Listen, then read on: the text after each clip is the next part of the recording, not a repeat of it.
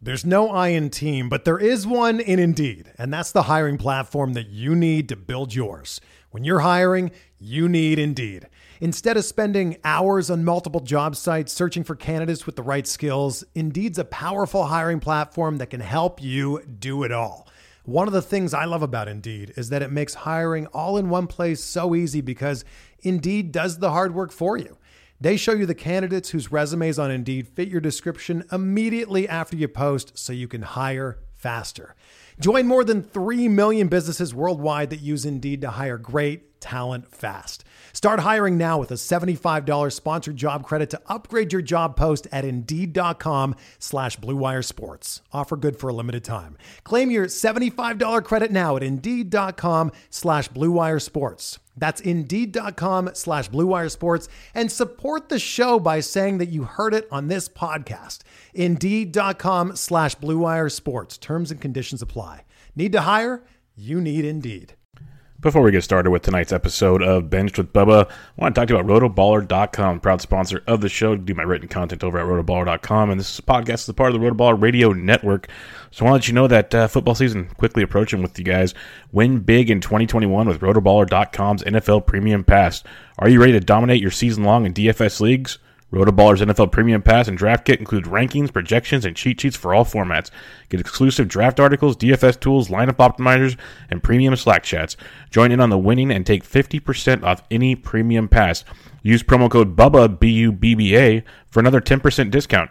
Just visit rotoballer.com/radio, sign up today, and start rotoballing like a boss.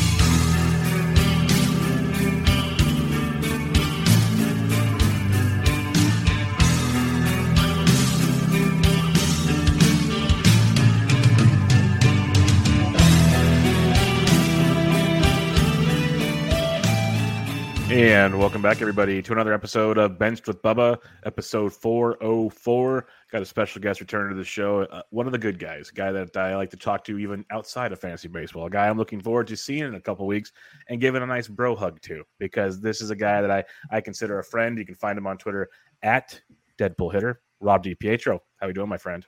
I'm doing good, Bubba. Thanks for having me back. I love this show. It's one of my favorite shows ever, and it's always good talking to you. And like you said, not only baseball but life. Yep, it's good stuff. And yeah, I enjoy it because you're a genius when it comes to baseball, but you're an all-around good guy. So it's fun to chat it up with you whenever, wherever. So we'll definitely be doing that here in a few weeks. But tonight we're gonna, fabs are done. It's kind of like Friday. You'll set your last offensive players, and then you just cross your fingers. That's where we're at now. So there's not a whole lot more analysis we can give you guys, really, outside of like just, lock it in and pray type things. So we're going to kind of give a little look back on 2021. It's not over yet, obviously. We can kind of get an idea on a few things. Look at a couple big names. Obviously, there'll be many more names we'll talk about throughout the offseason because there's a lot of polarizing guys that did well, didn't do well, so on and so forth. And then we have some good listener questions from you guys. So we'll hit it all on the show. But, Rob, let's kick it off. I know you won the draft champions overall last season, and you're doing pretty well just in your leagues in general this season. It's not over yet, but how are things looking for you? How many leagues are you winning? All of them? Because it feels that way sometimes. No, thank you. Yeah. I have 15 leagues in the NFBC. Right now I'm in the top 3 in 12 of them. And my worst team is in 5th. So just really happy that like none of my teams are duds, because I feel like sometimes that really sticks out, when you just have one team that's kind of bad, and like it lets you weigh down any good success that you've had. So but things are close. In my one main event, I'm up 2 points, and several stat categories that can just come down to the last day. I've heard stories, listening to you and Toby talking about, main events that, shift on the last day, and it's to hear the stories. Now you're going to live it. And it's nerve wracking, there's several like stat categories that are close. And I spent so much time on Fab just digesting that. And, is it worth going up in Ks if it's going to be, whip or ERA? It's projecting teams around you for their strikeouts, just like next, like hyper focused stuff that that was just making my heart pound. But so that was my first draft of the year live in New York, the first main. So that was in March, right? Yeah, that was March 20th. Yeah. So crazy looking back at that team, like just so many things that slowed my team down. But then, I get to the bottom and I got like Jonathan India in the 28th round, didn't drop him after his bad 2 weeks, thank God. And just guys like that have just been a godsend. But, losing DeGrom hurt me. My ERA and whip just like plummeted. So this week I'm, no good starters out there. Kind of needed Ks, but really needed to protect some ratios. So I kind of went to like this, couldn't lose a point in save. So I kind of went with this like middle reliever strategy, hoping to get some wings off of guys, playing on good teams that were in races. Just a lot of stuff like that. And in my second main event, which Paul Sporer is in first and kicking butt, it's such a deep league. We have 6 guys with over 100 points. And, wow. Yeah, and 6 of them are in the top 120 in the overall. Yeah, it's pretty wild. And and I have 110 points in that league. In the league I'm winning, I have 104, Isn't it funny how that works? Yeah. It's freaking crazy, man. Such a big difference. But I can actually grab third. It made this massive climb and save. So I've been up. And it's just stuff from like that, that you have to be conscious of and learn from. I was up so many strikeouts and I needed saves. I transitioned to, first five closers, then 6, then 7, then 8. Then this week was 8 again with one starter in Giolito. And, I went from like 9th to 2nd. But I think third, but I needed to do it earlier. I think, like if I would have done it earlier, I might have had a chance to get a couple more points. But just realizing those things and when you need to attack, you got to like really put the time in and do math and like, try to look at the teams around you and see who they're using at closers. But it's going to be interesting. I didn't draft enough power in that team, Bubba. It's like one of my weakest offensive teams, but I just nailed all the pitching, so weak power. And I've been able to catch up a little bit. Like I grabbed Eloy he was like my biggest Fab bid this year, but still needed to draft a little bit more on that end. So, real quick question for you, because a lot of this will be open discussion. But you mentioned the power thing, and you've been trying to get it off the wire and everything. And I had a lot of my teams. It was either like even the good teams, you could tell I did really good in pitching or really good in hitting. Like it was rarely a combo of both. It was really frustrating, but. We always talk about how you can chase certain categories. And with all the home runs we have this year, you would think it would be an easy thing to chase. But I felt it was harder than ever because, like, okay, so you go after a guy like DJ Peters, but man, can he crush a batting average? Or if he goes in a slump, he doesn't help you anywhere. It's like at least when a guy goes in a slump, he still gets maybe some walks and steals some bags or something. How hard, like you mentioned it was hard. Do you think home runs was the hardest category, or was there a different offensive category that still steals to you? Or was it something else?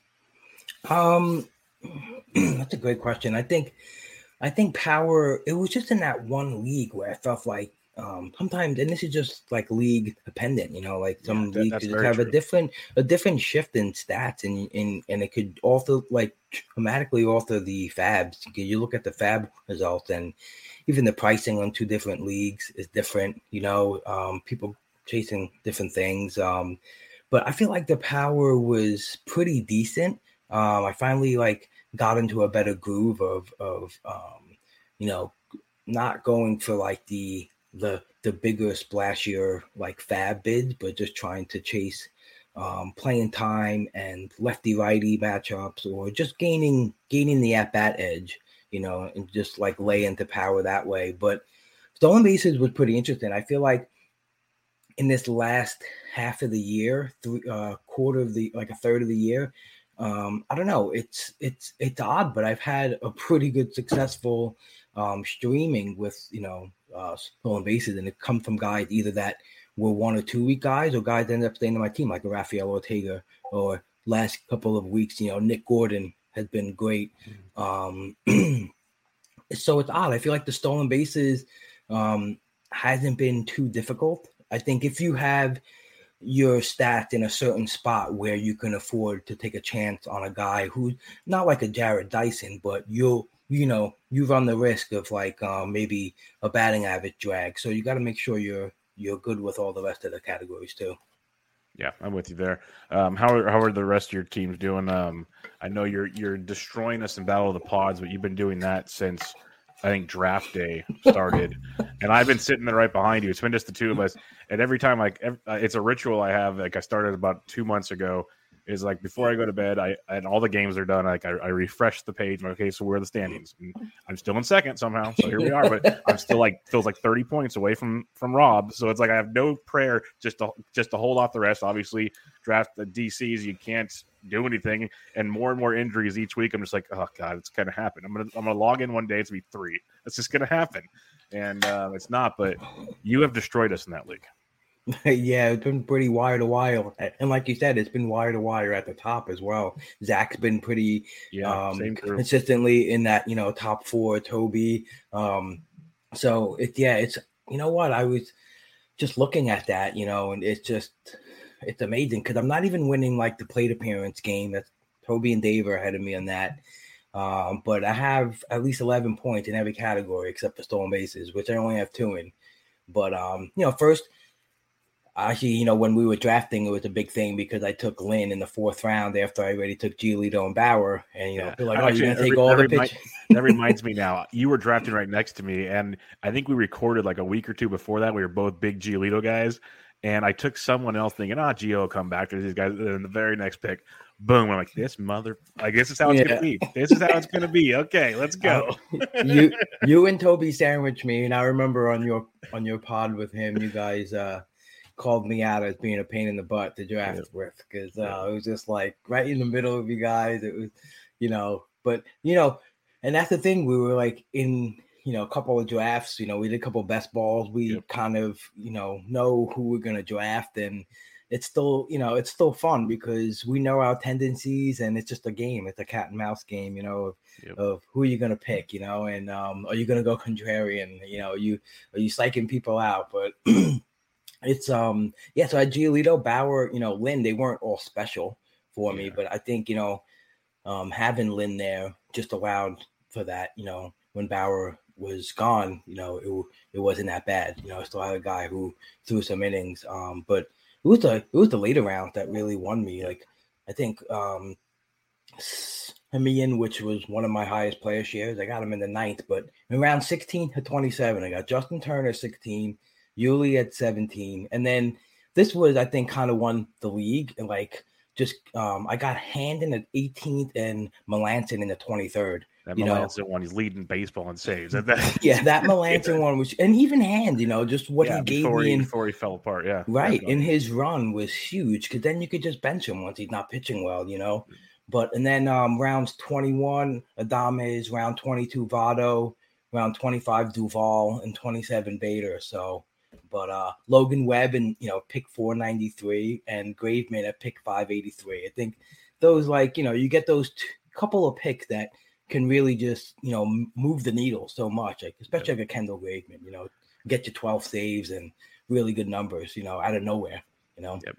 The Logan Webb one's a big one. I looked back at some of the best balls that we did early, and the ones that I'm doing well in are winning. I have Logan Webb and all those. I know we all talked about him. Like, this is the guy. If he gets his chance, like, as a Giants fan, I've seen him. I'm like, the pedigree's there. And did I think he'd be this good? No. But, like, he was definitely going to be a guy that was going to get you innings late in the year that can be quite productive. So can't wait to see where he goes next year. Oh, I know. That's going to be really interesting because I remember getting excited because in the offseason, recognizing that he did that pitching change the pitch mix change, toward the end, and it like carried into this year. But you were forecasting, all right, well, if that sticks, can he be better? And the way I drafted my draft champions team was a lot of just huge pitching runs in the later on of the draft, like in the middle, I was just trying to nail PT, get your outfield depth, which I think is huge. Having the ability to throw 5 solid outfielders for both parts of the week is huge. So getting 9, 10, 11 guys who you really think, look at OPS, look at, stuff that might determine like a role, and try to just stack that up. But, that's what it was, just like a big run of pitching from like round 30 to 50, which just pound an arm, and hopefully you land 1 or 2 like a Logan Webb. When I won last year, it was Corbin Burns in the 400. So that attracts me to take the time to maybe take your Alex Cobb that might throw a lot of innings, and then also sprinkle in guys who can possibly blow up. Yeah, for sure. No, it's an interesting strategy because I hadn't done a lot of DCs prior to this. I've done best balls and stuff, but I prefer the DCs for a couple reasons. That I still get to set a lineup, so it makes you feel like you're still kind of playing the game. There's still strategy involved there, and it's a roto format where best ball is more of a points system and some different draft strategy there. I really enjoyed those DCs, and I did a lot of NFBC 50s just to kind of get my feet wet in the player pool, and I'm going to do a lot more of those again this year. I think they're great, and it's a great way to learn things. So I don't want to put that's the one thing I did last year, and it sounds like you kind of did that too, where you started your main in March. All the leagues I drafted in March and closer to the season, I'm top 5 and above. And I think it's because it's all those early drafts we did, and it could easily change next year, of course. But I think it's that the early drafts we did, the prep we did, and like you felt so much more comfortable bobbing and weaving, because obviously the later drafts, usually you're drafting with more talented player pool, of course, because these guys are all ready to rock and roll, and they've been doing their research too, and they're bigger money and everything. But you've done your stuff. You trust your stuff, and it works. So I think that's a strategy I'm going to instill again. Yeah, you're absolutely right. Just doing podcasts, constantly looking at numbers, constantly being in drafts that run into each other or multiples at once. And I feel like when you do that, when you get to like big drafts or any draft and something doesn't go your way, you're less inclined to freak out and be like, oh, like I feel like I did that. I tried to not do any of that this year, like never doing after you pick, like who cares? Like just go to the next guy on your list, like just shake it off, because I felt like it happened to me 2 years ago in the short season main where I was just, my first introduction to playing with sharks. And, those picks that I thought I was going to set min picks on were being min picked before I got a chance to do it. And it was just, wow, so it really got me in that mindset of like, it can't mess you up in the middle of the draft. It can't sidetrack you into, doing something irrational because your head, is not in a good place because someone sniped Mike Minor from you, Yeah. It's Yeah, I don't know who would do that. I don't know who would do that to you. I have no idea. No idea who would do that to you, but probably some guy that's mad that you took Lucas Giolito. Just saying. But there was we probably had a lot of spike picks on each other, right? Yes. Just like constantly trying to get each other back from. Well, he's gonna pick this guy. I'm picking Breck Suter. Yeah, screw you. But that was the worst part. Like at first, I was like, I don't want to draft next to Toby because we know everything about who we like. Like it was like we talk about it every week, and then I know your stuff. Like I said, we've drafted together already. We recorded together a couple times before. I'm like, this sucks. Like I would have rather been next to Dave or Matty Wood or something, because they're great, but I don't talk to them as often, so it's kind of like a different animal. But even like you mentioned Matty, the only 50 league I did was we're up at the top with you guys are first and second all year. I've been kind of trying to creep into that, but just sticking in the third place range. But I think that was just also one of those where you're like, hey, I'm jumping in this 50, and we're like, oh, cool, like let's go, like I'll do another. That's exactly draft. what it was. Like let's just do one real quick. We're bored, let's do it. And I'm gonna do a lot of that this year. I have a feeling. So yeah, and like staying in it, like you said, Yep. I had you guys on the pod after the season ended, forced me to just keep looking at things. I had Dave and Jake and Phil, and I had my first draft champion was November 14th. And I was like, what am I doing? Yeah. What am I doing with my life? I'm drafting a team this early, but Mike the Mouth was like, come on, champ. Like, what's the matter? You don't want to play with the big boys? He doesn't twist anybody's arms. Nope, not Mike. So I'm proud of that team because it's 60th overall right now. That's awesome. And that's another one where like I'm 140 points ahead of the overall, but there's a guy like 1 point ahead of me in the league, but it's crazy because I had Tanaka on that team. He retired, Howie Kendrick.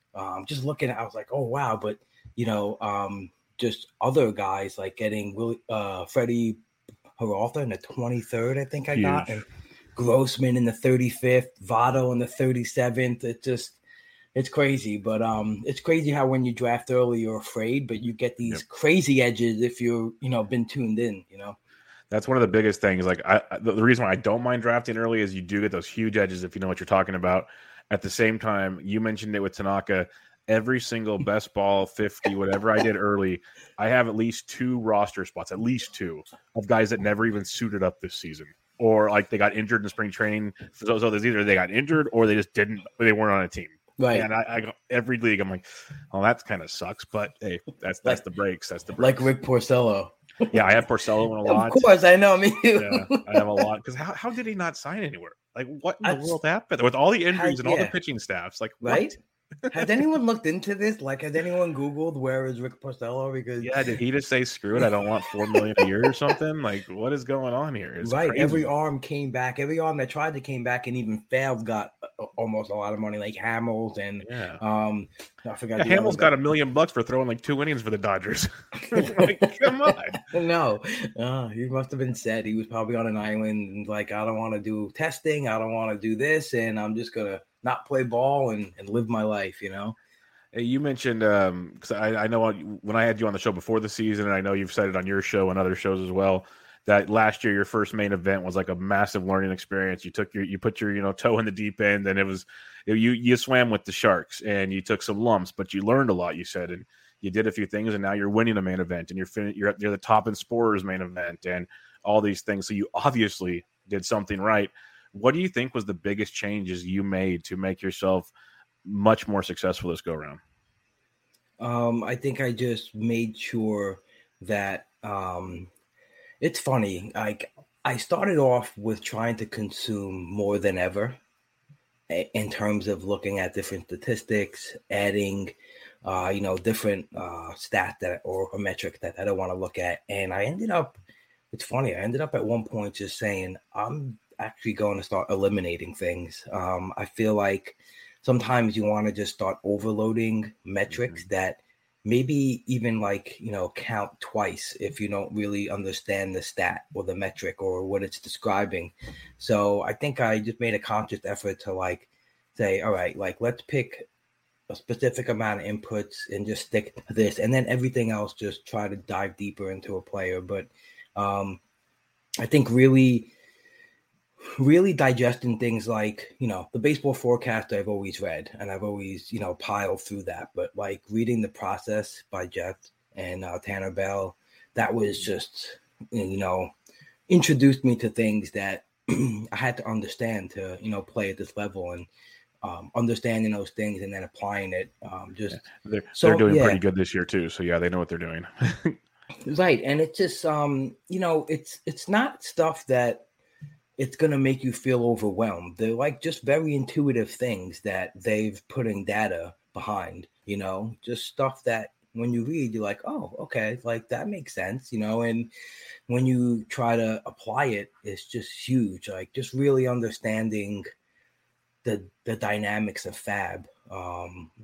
Jeff just recently wrote a great article on Fangraphs about the replacement level player and in 12-team leagues and 15-team leagues in NFBC, and what you can expect from 600 at bats from a pickup, the most common ad. It was pretty wild because you really get to see what you can add off the wire and what you can't add off the wire. But I feel like that was big in season management. FAB not trying to chase big money guys, tried to make a big. I think my biggest ads were Manoah and Eloy, both in the 230s. Those paid off. Yeah, those paid off. I think I had a crazy Like a Hiura might have been a mistake, but it was in that league I mentioned that it was very low in power, so it was one of those $100 to maybe try to get power there. But it's just really learning to control Fab and not go overboard with the Julian Merriweathers. Like don't chase that. And that's one thing I've learned by listening to the pods. Like Toby always mentioned how later on in the season you can really come across saves, because people bow out, people stop competing in that category, and you could just add, well, people may not just want saves, and it's that's been huge, like getting guys like Finnegan and Flora at the end of the year, and Cullame when he got reinserted, and so you could find it. So it's just paying attention to those things and really, I have a passion in competition, like I want to do good, I want to, put my best effort forward. And I think that anyone can not know all the stats and the skill and the metrics and models and stuff, but if you could dedicate time and like really know where to put that time, I think you could do really well. Like if you just really have the urge to, like,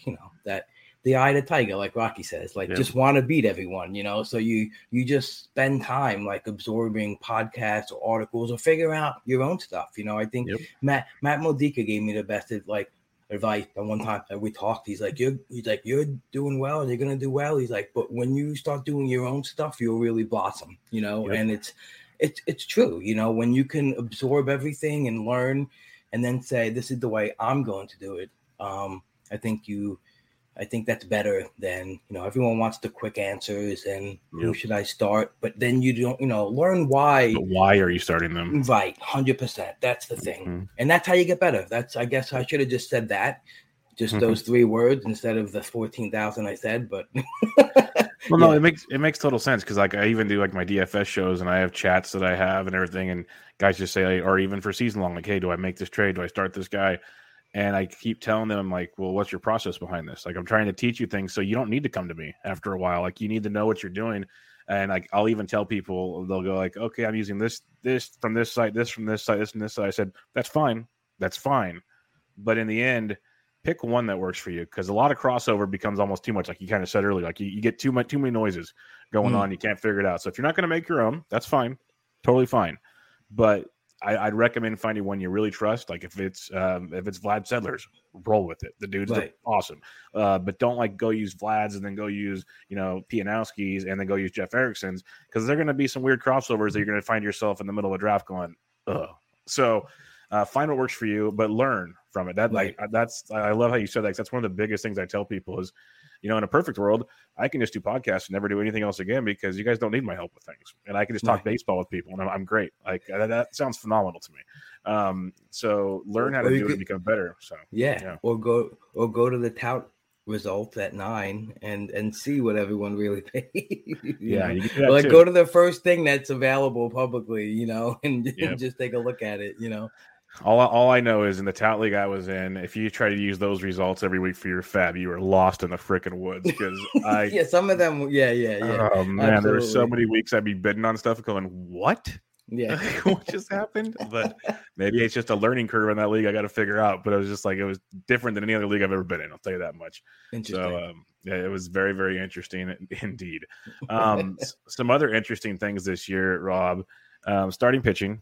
We know, Pocket Ace has been popular lately. You mentioned in the Battle of the Pods, you took 3 in the first 4 rounds. I know I went heavy. Toby usually goes heavy. Some guys are saying they're not going to this year because it's not like it's kind of spread out. And this year was weird. Best way I could say it. A lot of injuries, a lot of supposed aces like Luis Castillo and stuff they were really bad at times. Gio wasn't even as good as he could have been. Stuff like that. How are you approaching starting pitchers next year? I know it's a long ways away. This answer can obviously change tomorrow, but at this point in time, like I did a mock draft a week ago. I had the 11th pick out of a 12-teamer, and I went Burns Buehler. I'm going to take these 2 and roll. Nice. Now, do I love it? I love it. We'll see. But I know I can piece the bats together and sleep really good knowing I got Burns and Buehler. And if they stay healthy for a year, you got no chance. But you never know. So how are you approaching it? Yeah, it's fascinating because I think as I am starting to prepare for next season and just looking at, getting time to, it's so funny because, we kind of just look at these snapshots of stats, and then when you kind of just bring up the season long and you're looking at it and you're like, oh, this guy pitched 180 innings, huh? Like, it's just, you kind of lose yourself a little bit, like in the who should I add? Who's going to be a power add? And then you don't really look at the full season stats a lot of times. But so like guys like Zach Wheeler and Alcantara, I feel like I really have to, do a deeper dive in and see, like, are these guys going to be the next guys taking a step up, into the round 2, round 1? It should be interesting. But I love what you just said. I think that people are going to be heavily invested in Corbin Burnes in the first round this year, for sure. And I think within reason, 100%, I'd love to get a few shares of him if I can early, because who knows, by main event, if DeGrom is out, Cole has been a little up and down, still very solid, still a guy I'd consider taking in the first by far. But, I don't know, Burnes might come right behind these guys and be in there and be in that mix, like Bieber kind of did, right? Giolito wasn't so great this year, but it's really interesting. I think you see a lot of success in older pitchers, and I think there was a lot of hesitancy to roster guys for maybe lack of innings. But one of the guys that you mentioned, Charlie Morton, like that you had in the write-up, it's just, you take a look at what this guy's doing this year, and it's just fascinating. His fastball velos is as fast as 2018, I think. And the numbers against the fastball have been better, batters against it, than the last 2-3 years. And, and he's already locked in next year. So, he was a guy going from anywhere from 90 to like 110, right? Does he now climb back up? Or does he stay there? That was a fun range this year. The Gausman, Musgrove, Charlie Morton, Pablo Lopez at the deeper end of that spectrum. But there was a lot of good pitchers in that range. And I felt like when I was drafting, it was, go pocket aces or at least one good pitcher in the first two rounds and then attack in those rounds. So I guess, I don't know. It's odd because when I'm trying to picture who might be in that range this year, and it seems different. It seemed like a different kind of pitcher, does a Stroman go up into that range? The 110, I guess, where it depends where he signs, close, yeah, because he's been sensational minus the Ks, but he's a good pitcher. You can tell he's competitive. He's, how high is too high for him? How far does Darvish fall? Where does a guy like Dylan Cease move up to? Anthony DeSclafani. I don't think he goes that high, but he's going to move up for sure. Right. And I think it's just going to be like, what do you want to tackle? Are you going to go for, K guys? Are you going to go for innings? Are you going to try to mix both?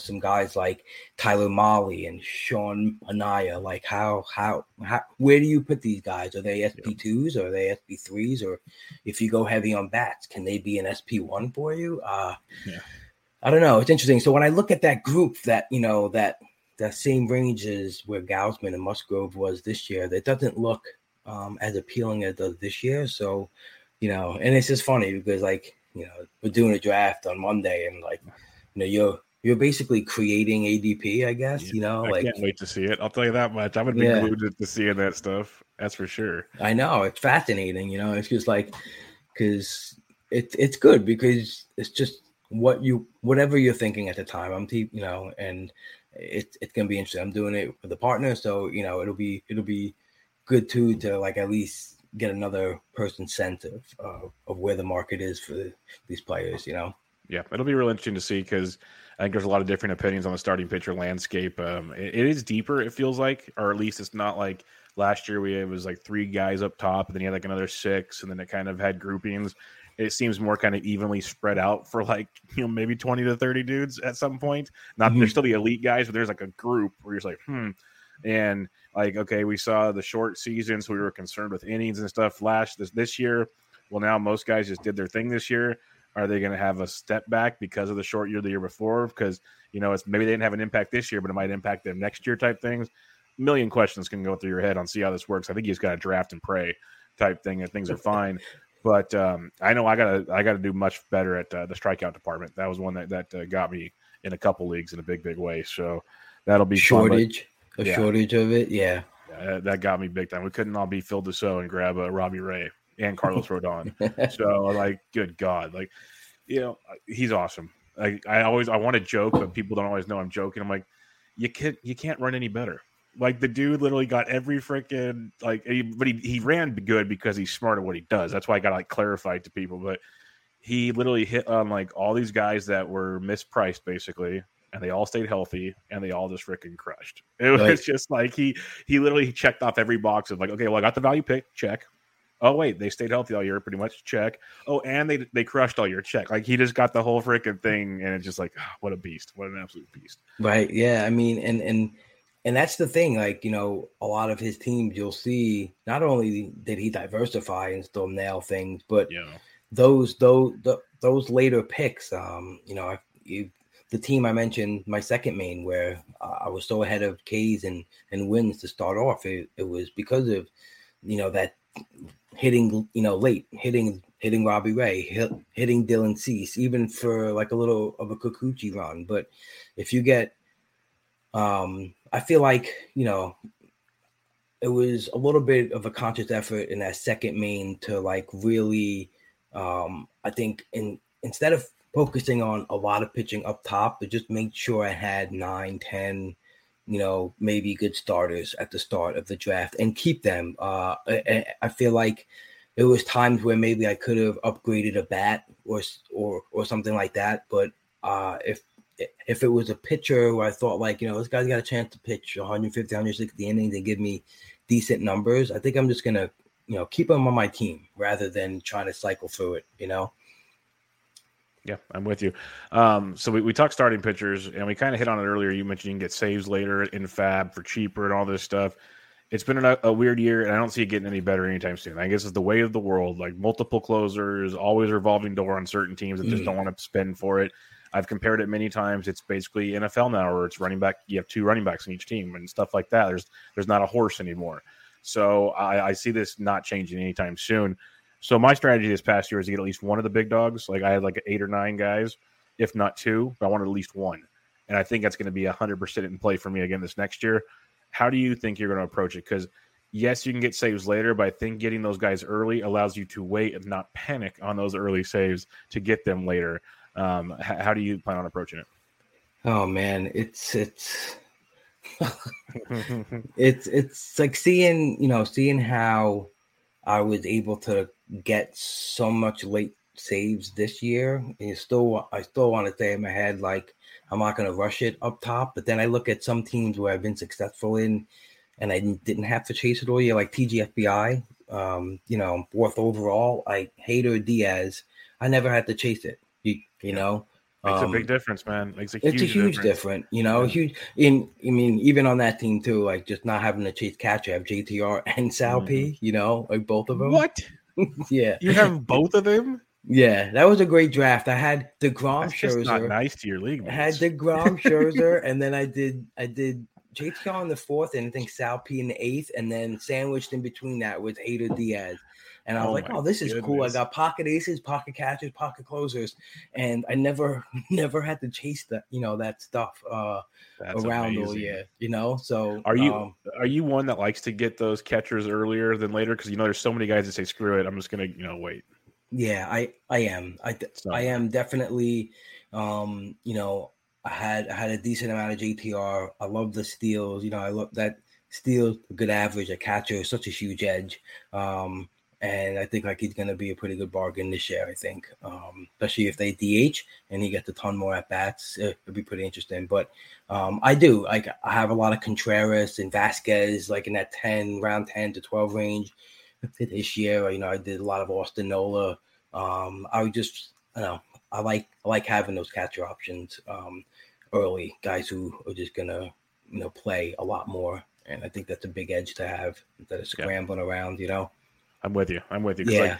This year more than ever, though, I'll give people some credit. You could stream catchers, but do you want to keep spending fab on catchers every week? I don't think I want to, because in the end, how many of those guys are helping you in the like multiple categories that you can get with, say, a certain middle infielder that gets, like, say, Adalberto Mondesi gets called up again. Like, you need that money for him compared to a catcher type thing. So, Right. yeah, I'd like to get those guys we can lock in and rock and roll, especially guys like JTR and Salvi. You mentioned it earlier, and Zimmerman and those guys talk about it. The plate appearance game, you ain't going to find many better, Right. anywhere in baseball. Like, Right. if you wait on a catcher, you are sacrificing massive amounts of plate appearances in Absolutely. a big way, because they platoon a lot too.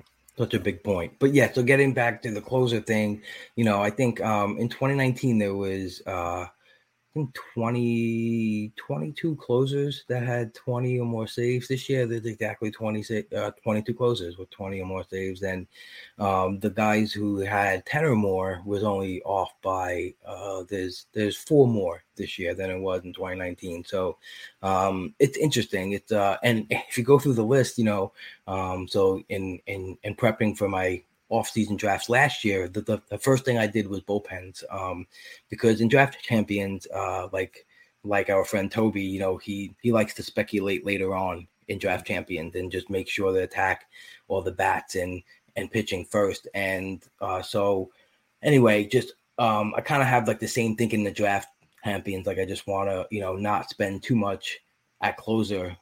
So the first thing I dipped into is closers and their ARB status, their free agent status. And I think it was so big because it really helped me understand what bullpens might be like.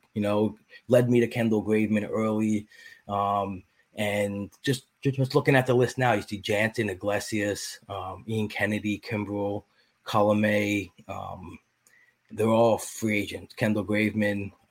These guys all have 10 saves or more. So, Kenley Jansen, he's really wild. Like, even without all the save chances for the Dodgers, he still puts up 37 saves. Yep, crazy. And it is crazy. And what's crazy is that he's walking a little more, but he's throwing faster than ever. His skills haven't really looked horrible. When you look at it, you're like, oh, you could. The same old pitcher. Like, we were kind of worried about the K- walk is down because the walk rate went up, but 37. Yeah, and this is the thing: you're going to look at a team like the Dodgers. They're going to win over 100 games. So even if he saves a third of the games, that's 30 saves. Absolutely, absolutely. So I think guys like that are going to be the guys that get a lot of the attention, because he always gets a bunch of scrutiny, whether he's gonna, and I feel like he fell into a great pocket this year of drafting. He kind of fell behind the Chapman, behind the Iglesias, like a little ahead Rosenthal and Presley.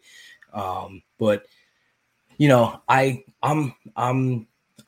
really like when I have a guy like Hader or Hendricks. Hendricks has just been a monster, 0.75 whip.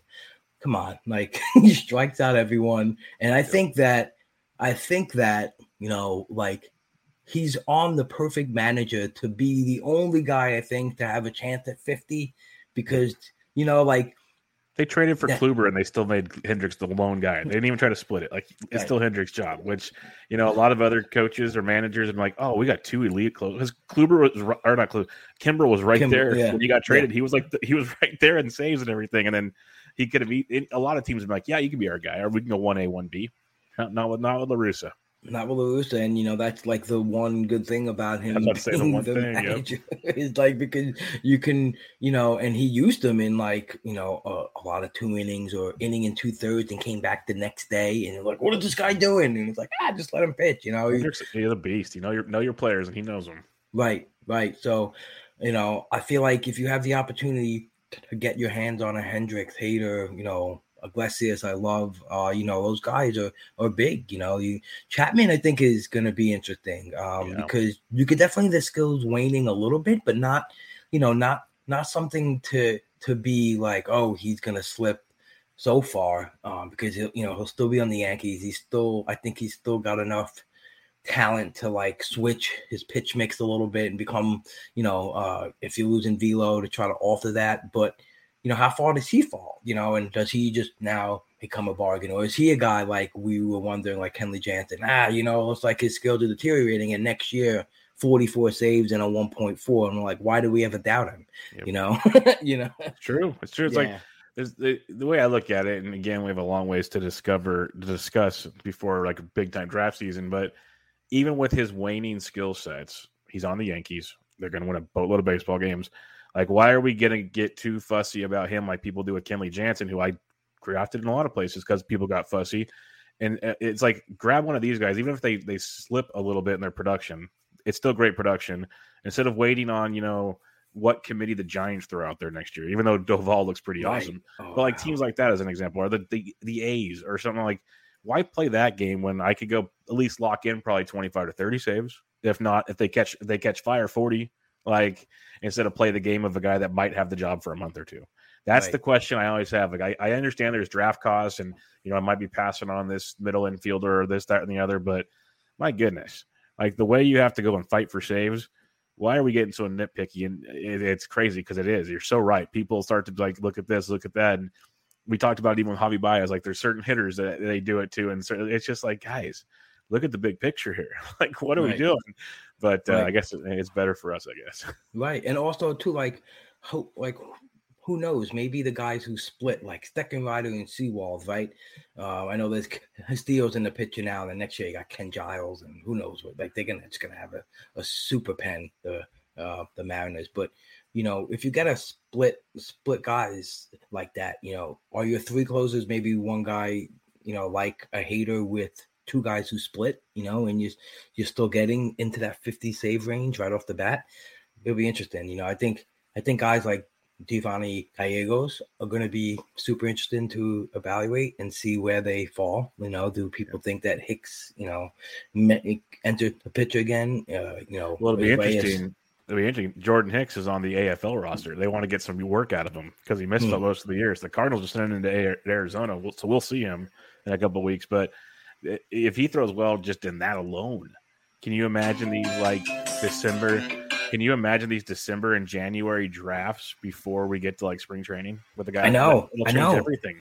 I know, because in theory, if you looked at it right now and you thought Gallegos was the guy, he's probably a top 100 pick, right? Easy, yeah. So he's interesting. Got a guy like Jordan Romano, great. Again, a team that wins. Does he stay the guy? I think he's earned the right to be the guy. And Montoyo kind of, I know he likes to rotate guys as well, but those guys, maybe it was because of lack of effectiveness from Hand and Dolis, and all the guys they brought in had tried to maybe go into that. They all, Soria, they all faltered, so, but there's some interesting closer that out there that I think, how much are people in on Jake McGee, right? He's again winning team, and even if he's used sparingly, he should be a good for 20. Yep. Very interesting stuff. But it's gonna be fun. I like Michael Fulmer too. Yep. He's a guy all year been really intrigued by and added and dropped a whole bunch of times, but there's times where he came off the IL with an injury, and he went right back to high leverage. So they seem to like him. Again, another tandem with Soto, but very interesting. I can't wait to. I'm getting all hopped up for draft right now. I know, this is fun, and you get to draft on Monday, so you're gonna have a lot of fun with this. The last kind of, I guess, strategy question I'm gonna chat up with you here. We mentioned how power could have been an issue at times. People always point to stolen bases and other things. What offensive stat are you more focused on for the 2022 season after this 2021 season? They're sunk in. Are you making a valid point to go get more home runs in your draft? And if so, how do you think that'll affect? Because not all home run hitters steal bases, et cetera, et cetera. Right. I think that I think in one of my mains, I tried the strategy of getting some steals up front, but not trying to force a lot of it, and then just getting a lot of 8, 6, 10, 8 guys, who can give me a whole bunch of smattering of steals late. And it kind of didn't work like that because, again, I got lost on power, but I feel like it's so. I feel like obviously power relates to everything else, but I feel like I think we were talking about pre-pod. I feel like I'm overweighing bad strikeout rate, and I think you just may have to just knock it down on how you view players, because they are striking out obviously a lot more, but the guys who are striking out a lot are really good players, so I think if you're not playing with enough I guess approach to that risk, maybe you lose out on powers too. And just Javi Baez, 33 and 18. Like, I know you got him in a bunch of spots later on because people weren't on him, and just getting that combination is fascinating, like just because he strikes out a lot. Like Luis Robert, got that big flag on him because he's a big swing and miss guy, and the contact is weak, but I mean, does it really matter?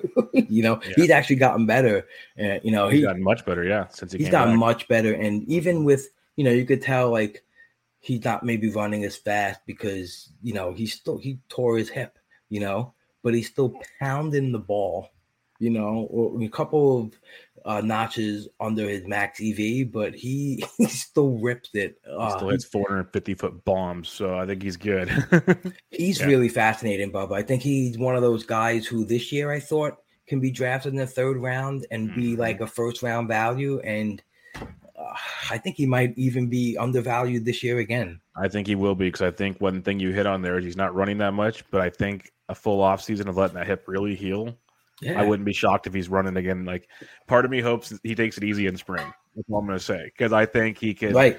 I think he could still get you 20+ bags next year once he feels healthy again. He's still super young. Like, I know who knows how bad it is, but I hate to break it to people. The younger you are, usually the better you heal up for the most part, and they got technology that'll help him heal up pretty darn good. So they rushed him back. He wasn't supposed to play this year. Remember, like when that injury happened, him and Eloy. And remember, they had a funeral for Eloy. It felt like. They were hanging up his jersey and all kinds of stuff. But me and Jenny Butler had Luis Robert in our tag team league. Right now is a 3-way tie for first. 103, 103, 103. Ooh. Fascinating league. Like 6 people with 6 teams over like 98 points. It's like wins. There was like it's crazy. Like the 14 team at 74 and like the second place team at like 79. It's so wild. But when Robert got hurt, again, like just one of the things I learned this year was from paying attention to the main event league I was in and talking to guys like Phil is just that, and reading Jeff, just at bat. It's just, you got to let go of guys. You just have to. Like, if you want to compete, you got to get rid of bias. You got to really think about logic and real injuries and be like, it's why Phil dropped Jacob DeGrom, because he's like, he's not coming back and I don't need him. So it's just you have to get that thing in your head, like, I'm moving on. And so I was all in that mode, and I said, Jenny, I think we got to drop this guy. We're going to have to use this spot to stream. And she's like, no, you know what? He wasn't supposed to play. I think you're right. He's not coming back. And then we were even still texting like, oh, but man, like, what if he does? He could help us, but like, no, this is the smart move, and then, I forgot who beat us to getting him back, but, when it kind of looked like he was going to be back, and it's just, he's been a beast. In hindsight, we should have kept him. But at the time, like you said, he wasn't supposed to come back. Yeah, and, what are you going to do? You think hip, you think torn hip, you think like things like Bo Jackson. And you go exactly. They made it sound very, very, very, very, very bad. Right. Yeah. I wouldn't blame anybody for dropping him, because they basically waved the flag on him like, hey, we'll see you in 2022. Right. And little did you know, because, well, no one knew. So that's the crazy part about it. The list of players, we're going to talk about that next time. I'm going to get you back on the show here pretty soon. Cool. We're going to get into the listener questionnaires. We got some really good ones, so I don't want to like rush through those. I'd rather just talk about these and keep talking strategy here. 100%. It's been some good stuff here, so I'm going to get to those, and we'll kick it off with Joe McHugh. He asks, who is Rob targeting between pick 200 and 300 and some super early DCs? Like, hypothetically, if he were drafting this weekend, that sort of thing. I'm guessing he's in your league that's coming up.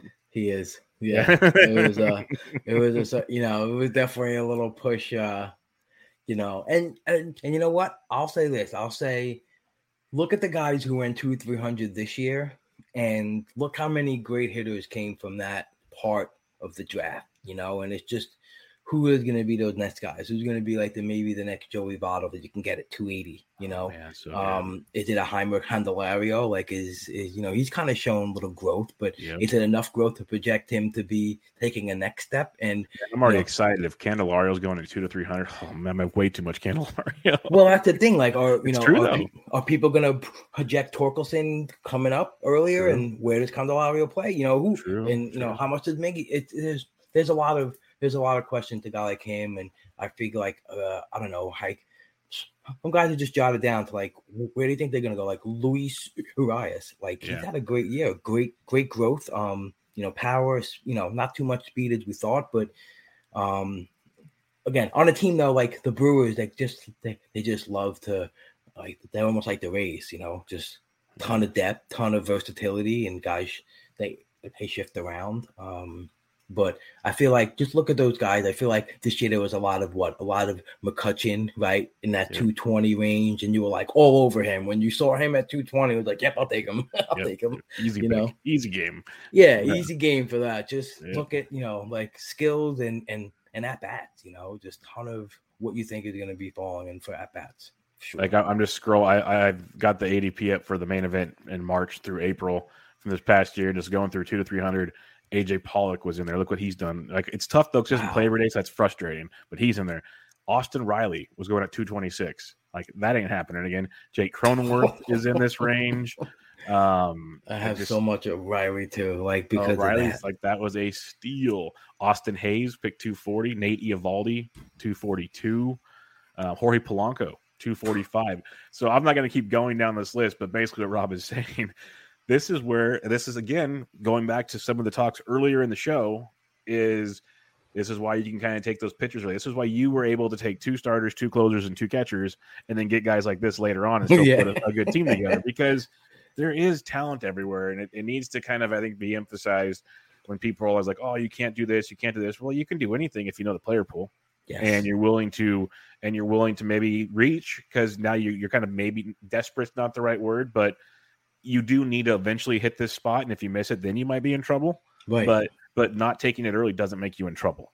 That's the kind of thing. So, like, literally just scrolling back through the first 50, I didn't even go any deeper. Like, imagine getting Jorge Polanco at pick 240. Just imagine that. Right. And he's another guy like him. And he'll still be there probably, because I don't think people believe in it. Yeah, no, I mean, if he's still there, then people are lost. But it's such a deep position still. Such a deep position. Like, you can only take so many shortstops, right? Right. And he was a guy like that I identified. All right, like, I'm not getting Bo early or Tatis early, and I don't want to reach after that. So I'll go for a Simeon. He was on my team this year, and it was a lot of Jorge too, because he was, like you said, he said, all right, well, what if it's just his ankle? His ankle's bad. He could return to 2 years ago, which was solid, and then he gave you even more, where he's like, whoa, he fascinating. But yeah, just so many guys in that range where you just, I feel like that's the boring but beautiful lane. Yeah. Robbie Ray picked 260. Yeah, like when everyone was chasing a Kalenic, and Adele, and you just go, I'll take the guy with 550 at bats. I'll take the guy with the proven track record. It's just the better percentage play. Yep.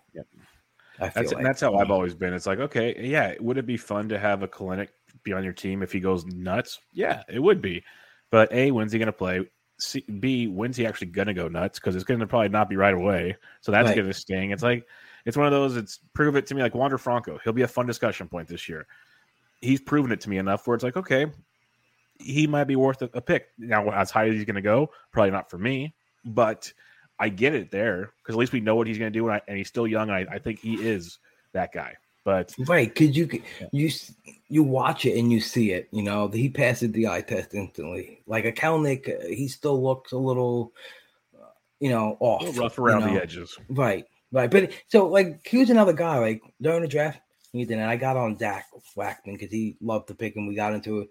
We made a friendly bet on Justin Turner or him who would have a better year. And I still ask him about that. But it's just little things like that where you can take a boring guy who's who what to do, but a guy who I thought like if he hit his upside would be like in that range. If Kalnick even was a little better, was Tyler O'Neill. And because saw you saw speed, you saw power, and that's when I don't know. I feel like a lot of my draft champion teams too, like get those at bats, get the surefire guys, and then when there's this guy that's peeking out that says his skills scream out, even his teammate Harrison Bader, like later on in the draft, take a chance on guys like that where they can go 20-20 and just give you, a ton of value. So yeah, Joe McHugh, that's look in that range, and you'll find plenty of good nuggets. Let's see who gets the best ones of them all. That'll be fun. Ryan Ireland asks, the way too early, what positions do you potentially see depth at for 2022 that you could see yourself fading early in drafts? So is it shortstop again? Is there a certain position that stands out to you as a deep position at this point in time?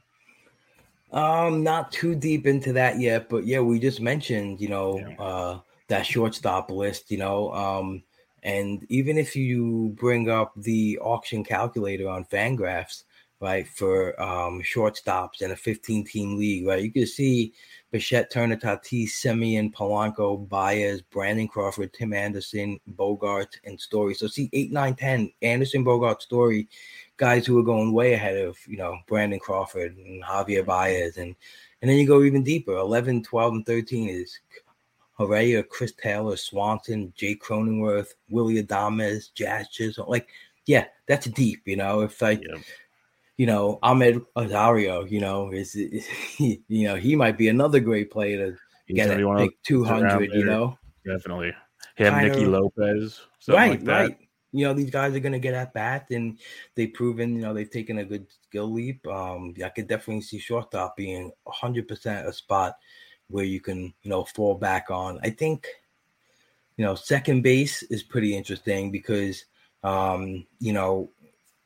you got guys like Max Muncy, like if you play him there, or, Jonathan India is I think is going to be really coveted going forward.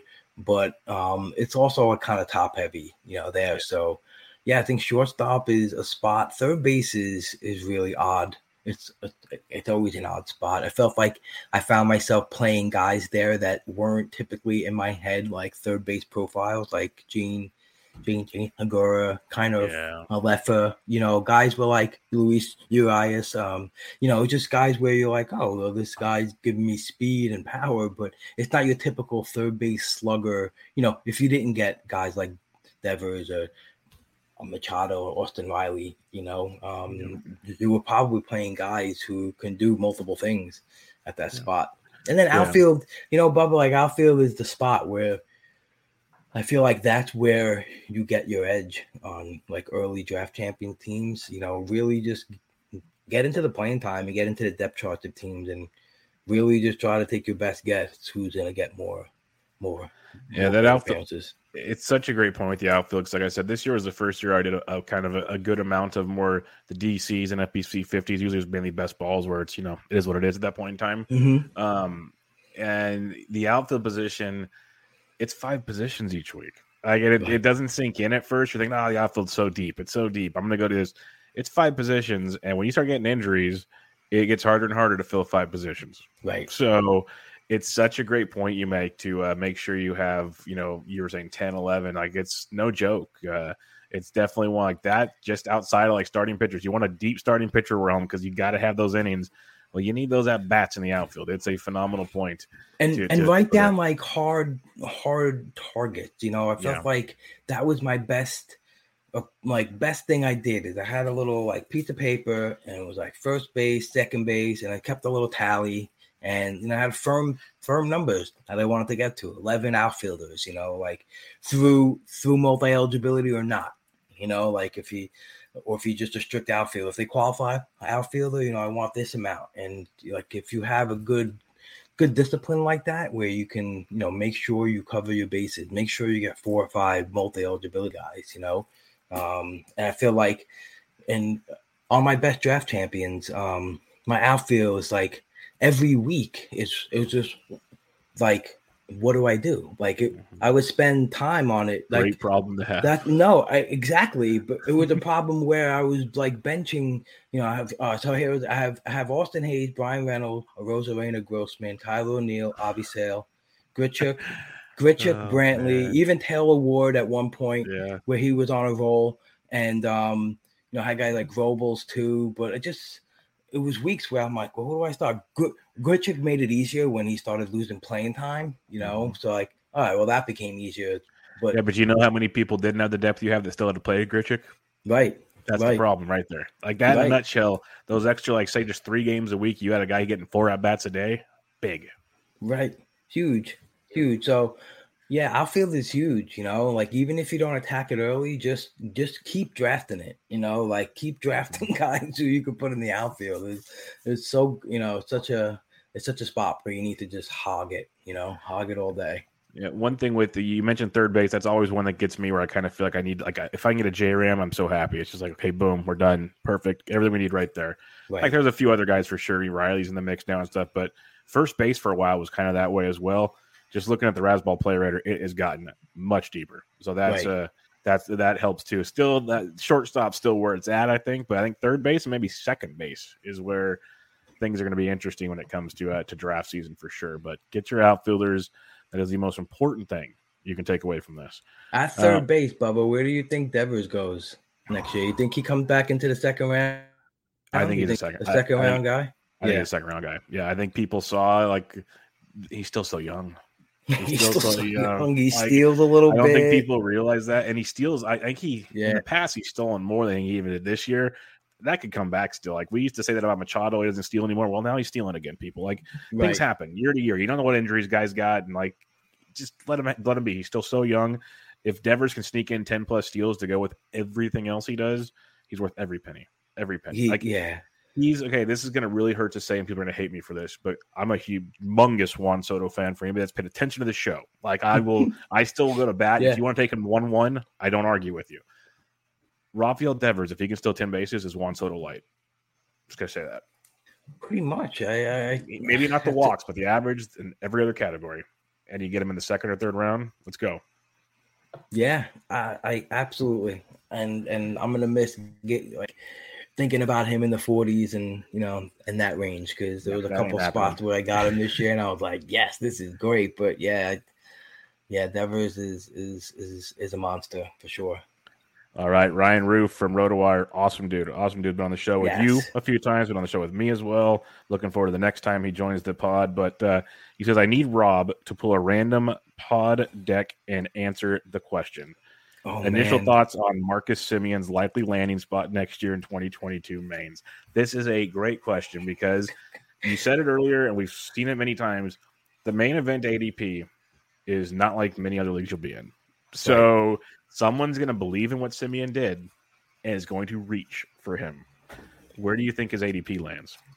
Second round. I think you're right, which is crazy to think about. I think the other question is, where does he land? I think he goes right back. He should. Toronto should give him whatever he wants. Especially with losing and especially with losing like Austin Martin. I feel like, that was probably maybe their option to, bring up. True. And, good point. And you look at Biggio and like, I don't know, is he garbage? Like Espinal's playing over him, and I don't know. I think he goes back there. Back into second round. Yeah, probably. Yeah. I mean, you take him ahead of Tim Anderson, right? I mean, yeah, I think you have to, but that's tough because Tim Anderson. I hope he falls. I'd love to grab Tim Anderson in round 3 or 4. Right, that'd be great. That's another one of those guys that falls too much because of his batting average, Rob. Right. People see that like, oh, I can't take him that early. Yeah, you can. He's going to score 100 runs. He's going to drive in probably 70 or 80. He's going to hit 20, 25 homers and steal you 20+ bat. Like, come on, people. Get over it. And you know what, too, when you read about, he changes not changed it so much, but he said since 2017, he's just been trying to get the ball in the air more and more. And Simeon, when someone said it and you see it in the numbers, like the fly ball percentage goes up from 39 to 46 to 49, and the launch angle goes from 15 to 19 to 20 and a half. You see it, you see the max EV go up from 107.2 to 108 to 109.5. Like, he's making an effort to slam the ball in the air and hit homers. He's doing real good at it. He's pulling the ball like 50% of the time. Like, maybe that comes down a little bit, but he's doing the things that you check off boxes and say, yeah, this is what a good power hitter does. And to add in steals and 112 runs. Yeah, he's a stud. Yeah, I think he lands there because, especially if he comes back to the Blue Jays, Yeah, absolutely. It's a good comp with where Tim Anderson will be. They should be pretty close to each other in the grand scheme of things. So I think that's a very, very intriguing call there. Just for fun, do you think Simeon goes before Manny Machado? I don't think so. Okay. What about before Trevor Story, who might not be in Colorado? Oh, man. He's a guy that might fall. I think, so I feel like a lot of people will still look at, so the projection for him, unless you change it, right, will still be such a good projection. So if you're a projection guy and you're looking at it, you're like, oh, Story's still the guy. He's still the preferred guy probably. But true. Yeah, I mean, man, but you also how he mailed it in, yeah, it felt like he did. Yes, definitely did. And I don't know. It's just, you just got to wonder about guys who just mail it in. I get it. They didn't do it. They mailed it in on him. They mailed it in. Screw it. I'm not going to get hurt. I'm going to go get paid. Yeah, right. And so, do you fault the guy for that? But you also he still have a job to do, and he's obligated to. I agree. So close. But I would say, pick a landing spot for Story. Like, what do we say? Like, are the Giant a team that will go after him and put Crawford at second, or is that not an option for them? Like, I don't know. Like, it could be. They were interested in trading for him. Right. I think if the Cubs are saying they want to spend money, he'd be an interesting one. Cubs, right? Yeah, if they actually spend. I don't believe it until I see it with them and from everything they've done. But they said, and they have it, they'll have tons of money that they said they're going to spend, and he'd be a good one to put in the shortstop position. Man, what about the Yankees? Yeah, They need a shortstop. Yankees. But let me ask you something, Mike. Don't you think the Yankees should just probably wait for Ohtani and just make a run at him? Or like a guy, I don't know. The Yankees, why don't they do both? Right. I don't know. Those things are done with them. They are. Ohtani, you think, has to go there. It just makes too much sense. Right? I think it does too. But, and there's just a ton of good free agent shortstops, right? So you got Carlos Correa, I think. Corey Seager. Yep. Right. So that's, what do the Dodgers do? Like, do they shift Turner to, shortstop and, play Lux there and, maybe not make a run at Seager, or do they bring him back? It's just, that's 4 good shortstops. It's going to be real interesting to see. That's why that's why the Giants just said, screw it. We're going to extend Crawford for 2 years for cheaper than any of these other guys. And by then we'll have our stud prospect shortstops up and we'll call it a day. Right. That's what we're doing. I like the Correa to AJ Hinch reconnection.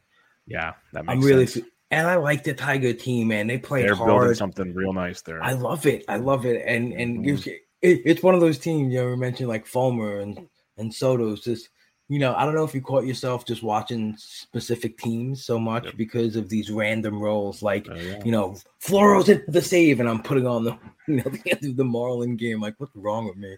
And you learn so much about these random teams. Mm-hmm. Like, I felt like I learned so much about the Tigers, but watching them, I was like, and they bring in these guys like, Derek Hill and Willie Castro, and they're all like good contributors. And I feel, with Torkelson and Green and coming up, and Yeah, I like it there. So they got a bunch of pitchers coming up to join Mize and Scooble. Like right. these guys, they're probably like 2 years away from making some fun happen. Maybe 3 years away from actually contending. But by then, Miggy will be off the books. They'll have Grossman will be off the books. They'll have so much money to spend. Right. It's gonna be dumb. Like that's why they can go and get a Correa right now and put him in for like 7 years if they want.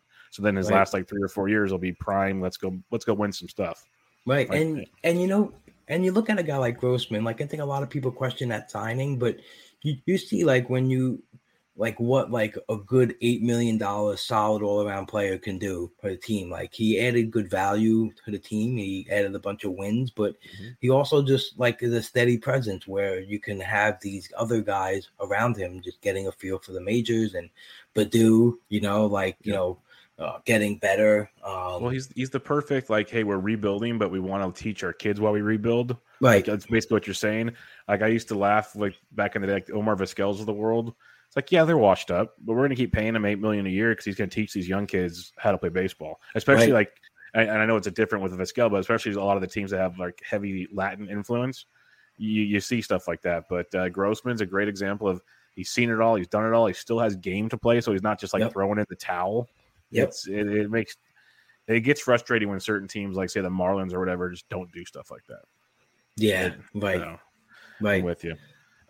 Ryan Ireland has another question for you. He says also, is Rob's boy McKinstry the new Chris Taylor next year, or is it Lux, or is it Chris Taylor again, who's a free agent? Who do you think that role is for the Dodgers next year? Very interesting.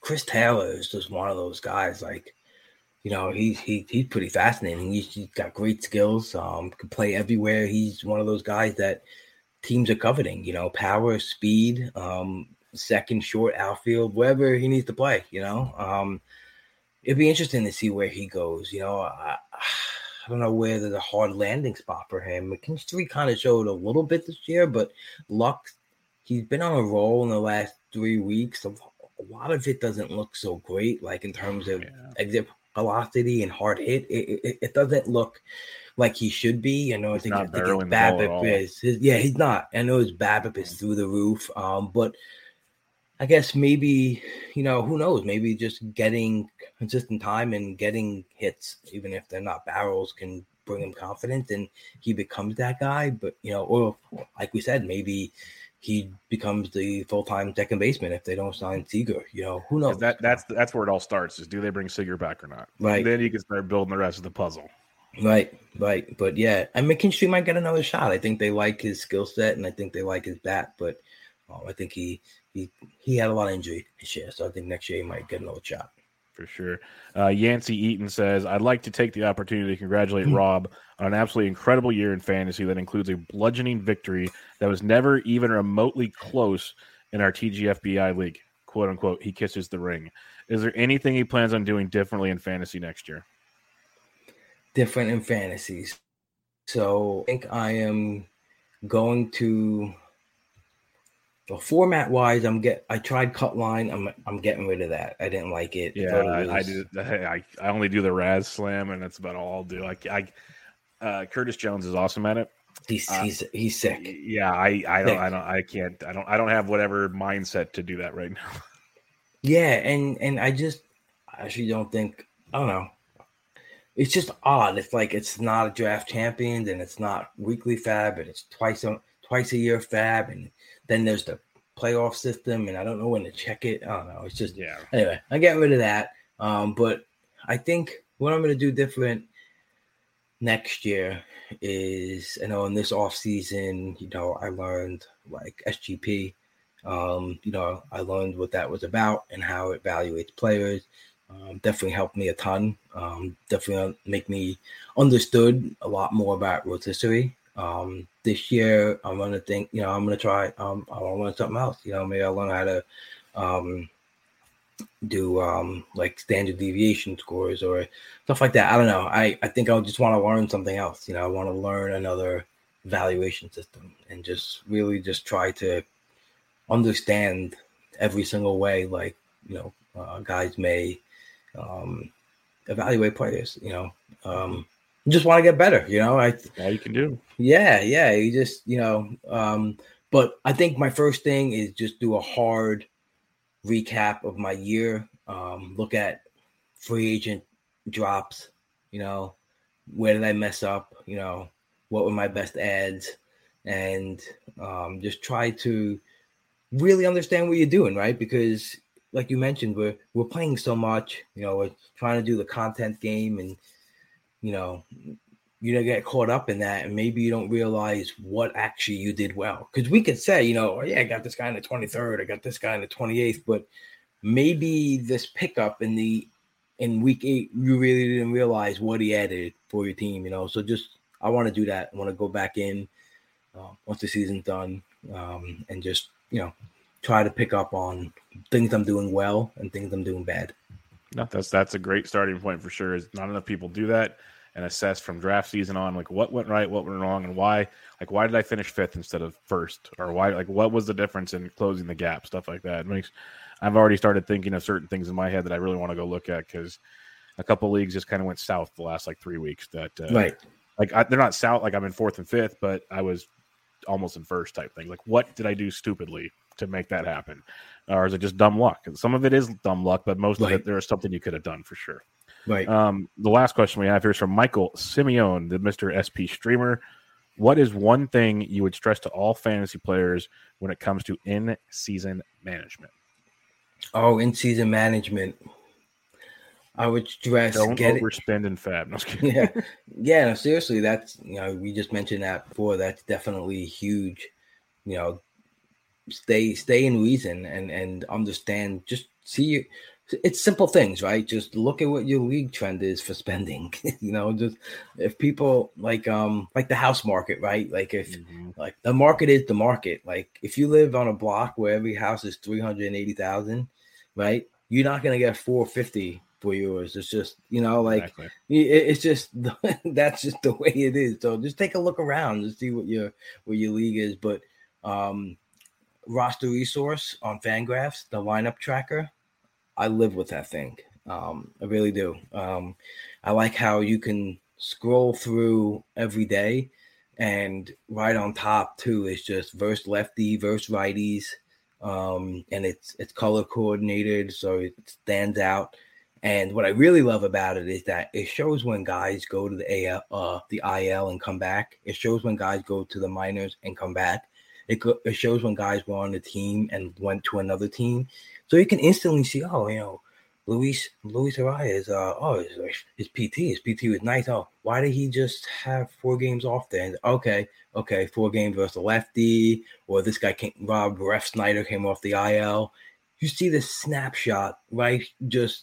And I just hound it, like all my lineup positions, just pretty much this is the first stop, like we mentioned, we got to set the lineups and DCs, just like, all right, you go through all this, you see the playing time, and then it leads into fab. Like you just kind of understand right off the bat, like you, without even thinking about it, Mike Moustakas is playing versus all the righties, and and so I was playing against all the lefties. Just knowing those simple things can just gain you a ton of stuff. And I feel like Razzball, I used Razzball this year. It was my first year using them in conjunction with Baseball HQ. Just pull their data and just try to determine the playing time trend. And also, like, I think what Razzball and Rudy does really well with just having a snapshot of what players might do Monday to Thursday, but don't just look at the numbers and say, oh, this guy is the 6th rated guy, I'm going to play him. Like, just kind of understand why these rankings might be spitting out, right? And I think that's the best thing, like I've always learned from Baseball HQ. Once I start, that's where I really became good at fantasy, is because they teach you how to fish. They don't just say this is it and this is why. They'll say this is how you get to a determination on a player. And when you see a projection for Friday to Sunday and you're like, oh, well, why is Luis Garcia so high this week? Just take your time to understand why. Is it because the opposition of the pitching? Is it because he's facing 3 righties? Just really digest what things mean. If you don't understand what weighted runs created plus is, look at the glossary. Take the time.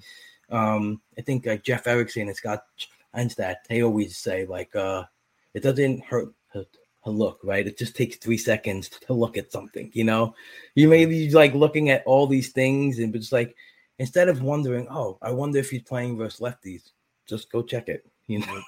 There's so many resources out there. Like it's definitely doable. Yeah. So just get a good routine and stick to it. Like you do with your podcasting. It's just you have a schedule and your money with it, and that's it. It's like if you have like good habits in fantasy baseball, just don't walk to the fab line at 20 minutes before the lock and just pick a bunch of guys. I think that's what I love about Vlad's articles is he'll write in it like, hopefully everyone's just looking at the charts and not reading my words, because that's when he puts in like these random nuggets. Like he'll have like a first baseman lifted. He goes, I really want to have him higher, but I want to see if anyone's reading, the words I'm writing rather than look at the chart. And it's true because, so just take that extra step to understand, why, the whys of things, So that would be my biggest, don't just look for the answer. Don't just, DM Bubba and say, who should I start? Like, no, I'm serious. Like, like we said earlier, like really understand, why maybe some people may be giving this advice, so dig into it. Yeah, no, we're here to help, but I prefer if you learned things. Like there's a lot to it, like Rob's saying. It's funny Vlad does that because I don't do it as goofy as he does, but when I do either my DFS articles or my waiver wire articles for Rotoballer, everyone I know just opens it and clicks. So hey, he says this guy. If they actually read the things, like especially like DFS, like I tell you how to build part of your lineup if you like with this player in conjunction to it, but they don't ever look at that. And I know it for a fact because I see what happens. Like, well, if you read the freaking thing, it's right there. But it's funny because Vlad's 100% right. They just look for the chart. We're in, we're out, call it a day. So, and you know what? I'm trying to read a lot more. Like I've been spending a lot less time on Twitter and just trying to read books, find more peace in my life than the mess that is Twitter. And so I've been reading about like everything, a range of things, sports, philosophy. But I was reading, there was a section about, it's called like the race to conclusion, and how like, especially now in this time, like everyone wants to be the first one to tweet something, the first one to say something, the first one to have anything on anything. And it's like, and using Google to get quick answers, it's prevalent and it carries into fantasy. These are all the things we're saying, like the race to find your best lineup or the best ad. Like understand what gets you there. Don't just look for that final answer. Like, do the work and you'll get better for sure. 100%. Well, Rob, I always enjoy talking to you, my friend. It's always a good time. Baseball's fun, but just talking to you is good as well. So we'll do this again soon. Like I said, I'll hit you up after this. We'll schedule this again, talk some players and some more stuff. But a lot of great, just kind of looking back, a lot of philosophy on playing the game of fantasy baseball that I think we can take from this season and going into the next season that people should use before you even start looking at evaluating players, stuff like that along the way. So I truly appreciate this conversation as always. And if you have any parting words or where they can find you and all your great work with the Pull Hitter podcast and everything, plug it away. Yeah, thanks, Bubba. As always, it's great coming on. I love when you reach out. It's always a great time talking to you. But yeah, you can find me at Dead Pull Hitter on Twitter. I have the Pull Hitter podcast. I'm going to be getting right back into it once the season's over, getting into some league recaps with some of my league mates. So in my main event one, I'll have on like Frank Stample. And we'll talk about some things that, happened in our league. And, like I said, like the best ads and the worst drops and just trying to like highlight, like we're saying, the philosophy side, like what are we doing wrong? Not even players and how we're drafting. And that, and just have on some guys who, won a lot of league this year and just try to get inside their brain, and I feel like it was good. I learned a lot just bringing on anyone who just, played in several leagues and getting Curtis Jones on, like teaching me how to play cut line. And it's cool. You get to learn all these different things. So hopefully get right back into it once the season's done. And so everyone can get nice and prepared early this year. And, we'll lead them down the road to success again, Bubba. That's the plan. But until next time, everybody, make sure you check out Rob on Twitter at DeadpoolHitter. And check out his podcast, the Pull Hitter Podcast. Always great stuff there. Look forward to seeing you in a couple weeks in Arizona, my friend. It's going to be a great time at First Pitch Arizona. But until next time, everybody, this was Bench with Bubba, episode 404 with Rob DiPietro. Catch you guys later.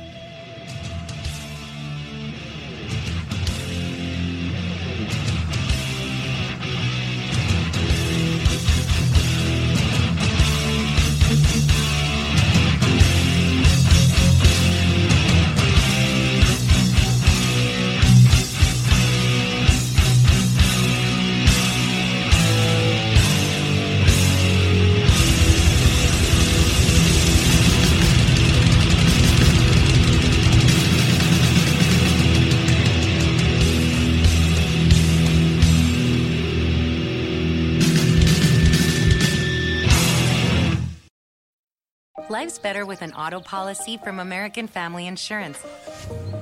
No matter what dreams you're driving towards. That's because our expert agents will make you feel totally protected with the right auto coverage at the right price. You'll also save up to 23% when you bundle auto with home. American Family Insurance. Get a quote, find an agent at amfam.com. Products not available in every state. Visit amfam.com to learn how discounts may apply to you. American Family Mutual Insurance Company, SI and its operating company, 6000 American Parkway, Madison, Wisconsin.